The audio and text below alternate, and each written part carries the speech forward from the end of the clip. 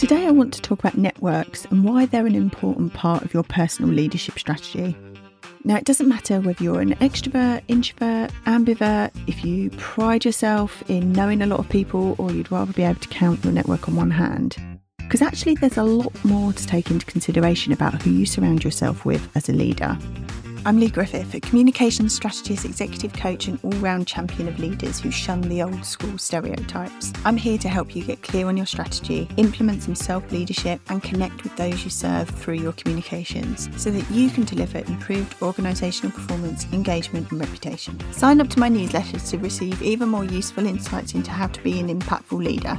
You can also find out how I can support your organisation to better connect with the people it serves.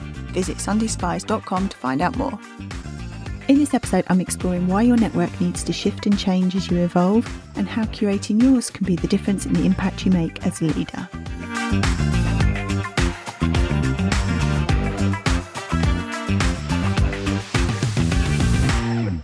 I'm recording this episode after spending a couple of days away in Margate with my collaborator in crime, Carrie-Anne.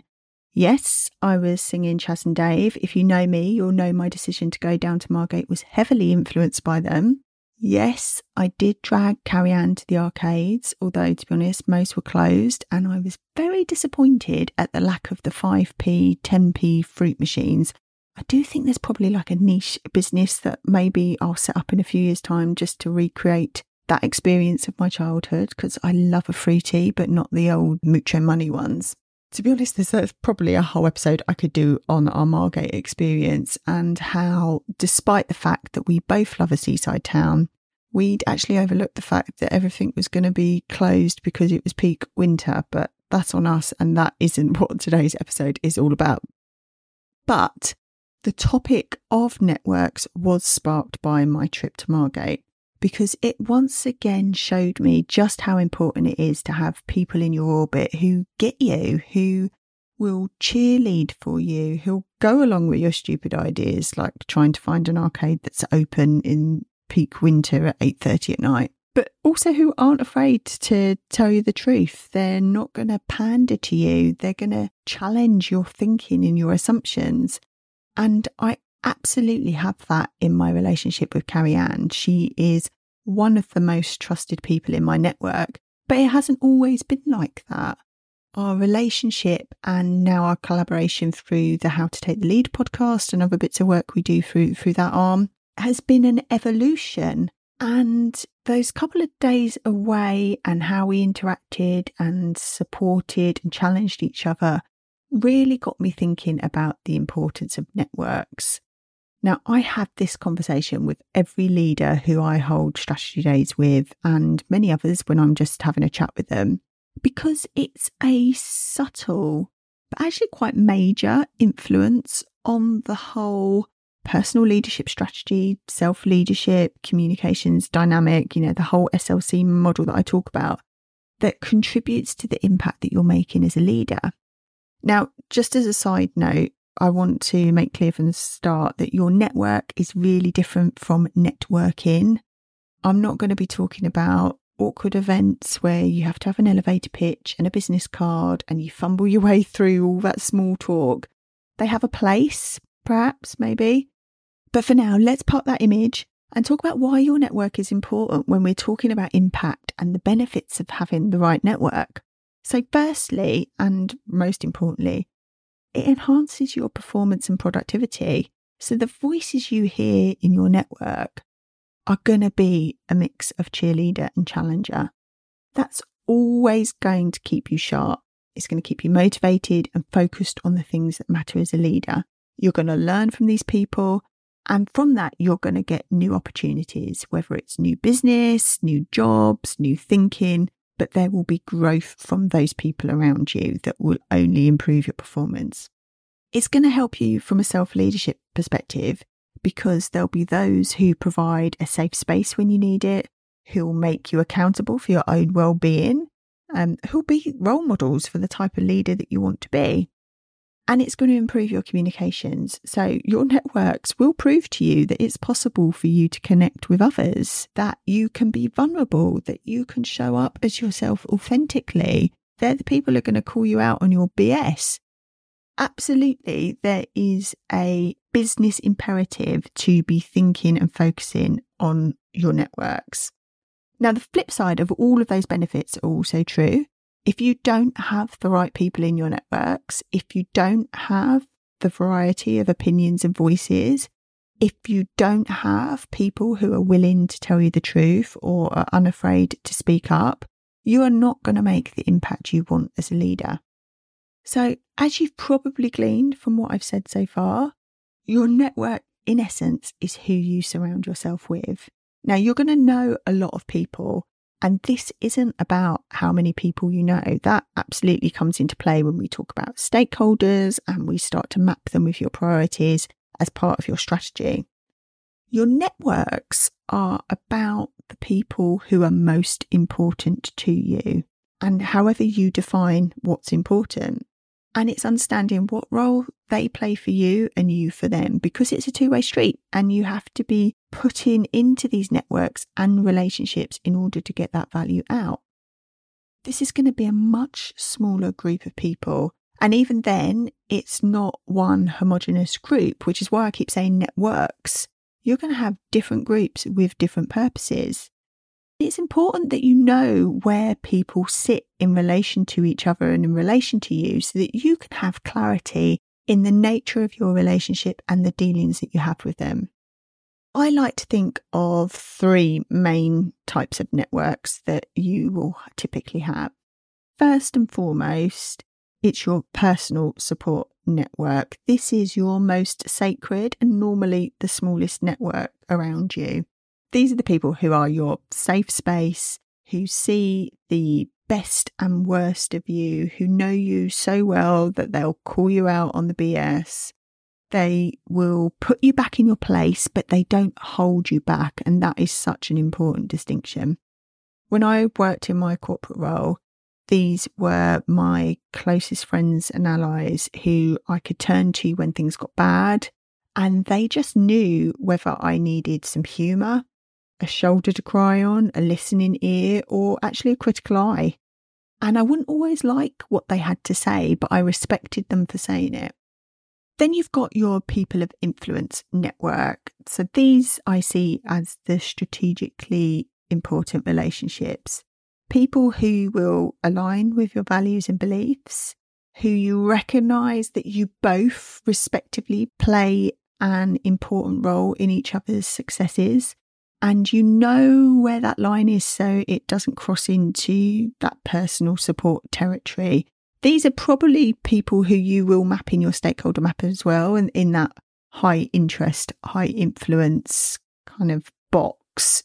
They're people you're going to interact with a lot because there is organisational and personal benefit for those relationships.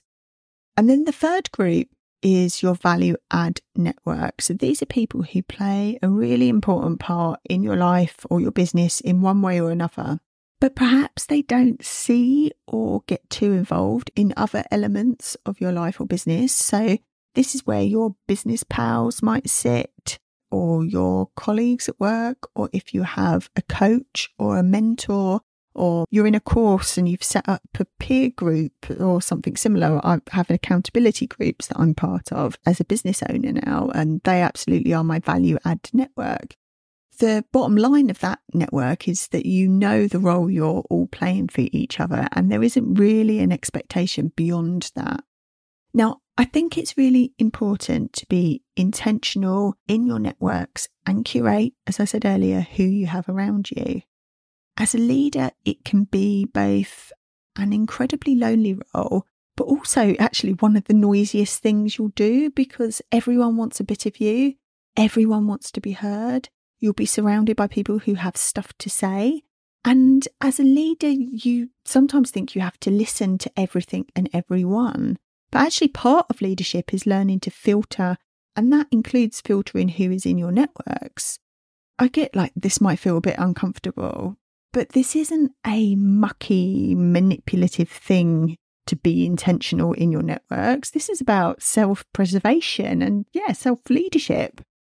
I think the hardest lessons I've learned in my leadership career is about knowing when to edit and change up who's in my network. So I've had to distance myself and say farewell or actually perhaps not so politely in some cases, to people in my personal support network because they were holding me back. They were trying to keep me in a place and in a time that I knew I'd outgrown. I knew deep down that those relationships weren't serving me, but I wanted to avoid conflict, and it took a lot of reflection and personal growth and help from others in my network, including my coach, to make those changes. Even now in my own business, not many of the voices I allowed to influence me in my early days are still around now. I saw them at the time as part of my influence or value add networks, but either they became part of the noise, which really confused me and affected my productivity and performance, or their support was time limited and we both knew when it was time to move on. There have also been people who've moved from one part of my network to another, and that's cool too. So I started at the beginning talking about my trip to Margate with Carrie Ann.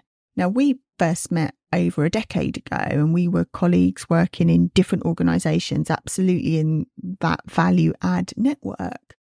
But over time, we have absolutely trampled into each other's personal support networks. And she's one of the closest people that I can turn to personally and professionally. As leaders, we need to normalise that it's okay to be intentional with our networks and nurture them for mutual gain. This isn't about people pleasing or popularity contests or manipulation. It's not about creating echo chambers or an army of yes people. In fact, if that sounds like your network, you absolutely need to start editing it and being intentional. So many of the clients I work with have these breakthrough moments when they realise who in their network is draining their time and their energy, who is trying to hold them back as the person they used to be, not the leader they're becoming. And to begin to start to accept that changing those relationships and dynamics is freeing, it brings space and opportunity. It invites diversity of thinking and approach. It's where your most impactful self will be found. If you're like the leaders I've worked with, you might not have given much thought to your network beyond the everyday interactions you're having with them. But I use this episode as an invitation for you to start your own reflection. This doesn't need to be a long, laborious exercise. You don't need to get pen and paper and perfectly map out your networks and have them all put in their relevant buckets.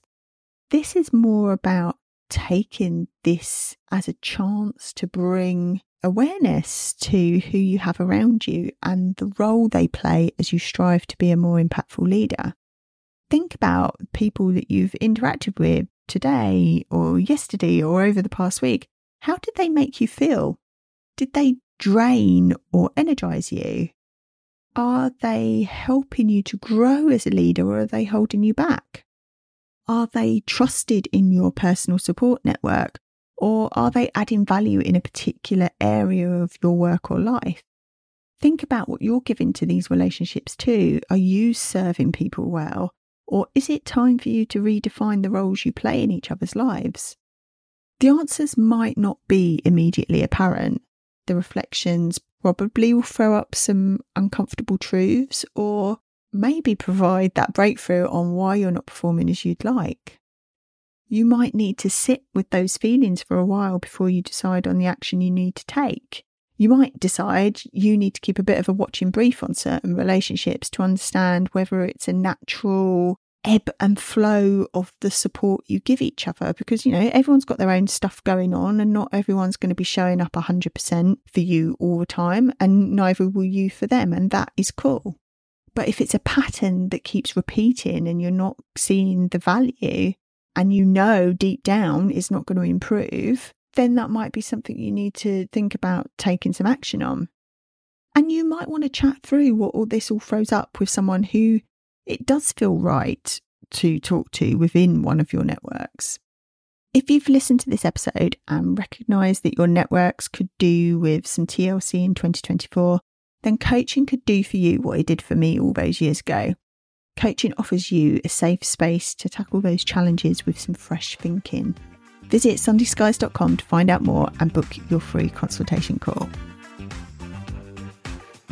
If you enjoyed this episode, please let me know on Apple Podcasts or on your app of choice, and drop me a line over on LinkedIn. You can find me at Lee Griffith. I'll be back with the next episode in 2 weeks' time. So in the meantime, remember to sign up to my newsletter at sundayskies.com for further insights on how to lead with impact. Until next time.